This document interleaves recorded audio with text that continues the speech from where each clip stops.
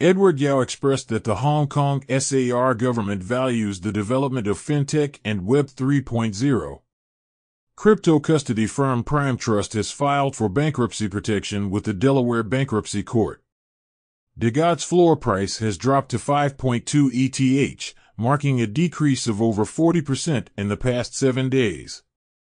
Hong Kong Cyberport is set to announce details this week about the usage direction and specific plans for a 50 million Hong Kong dollars financial allocation.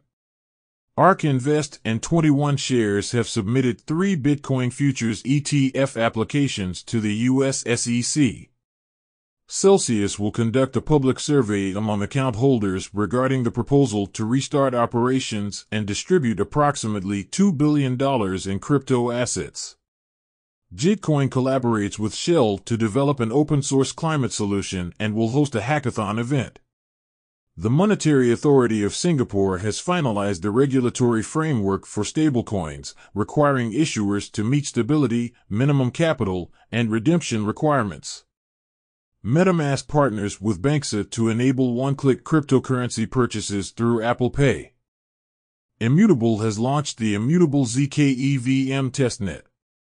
SE's official statement indicates that 3% of tokens have been allocated to the first season rewards pool.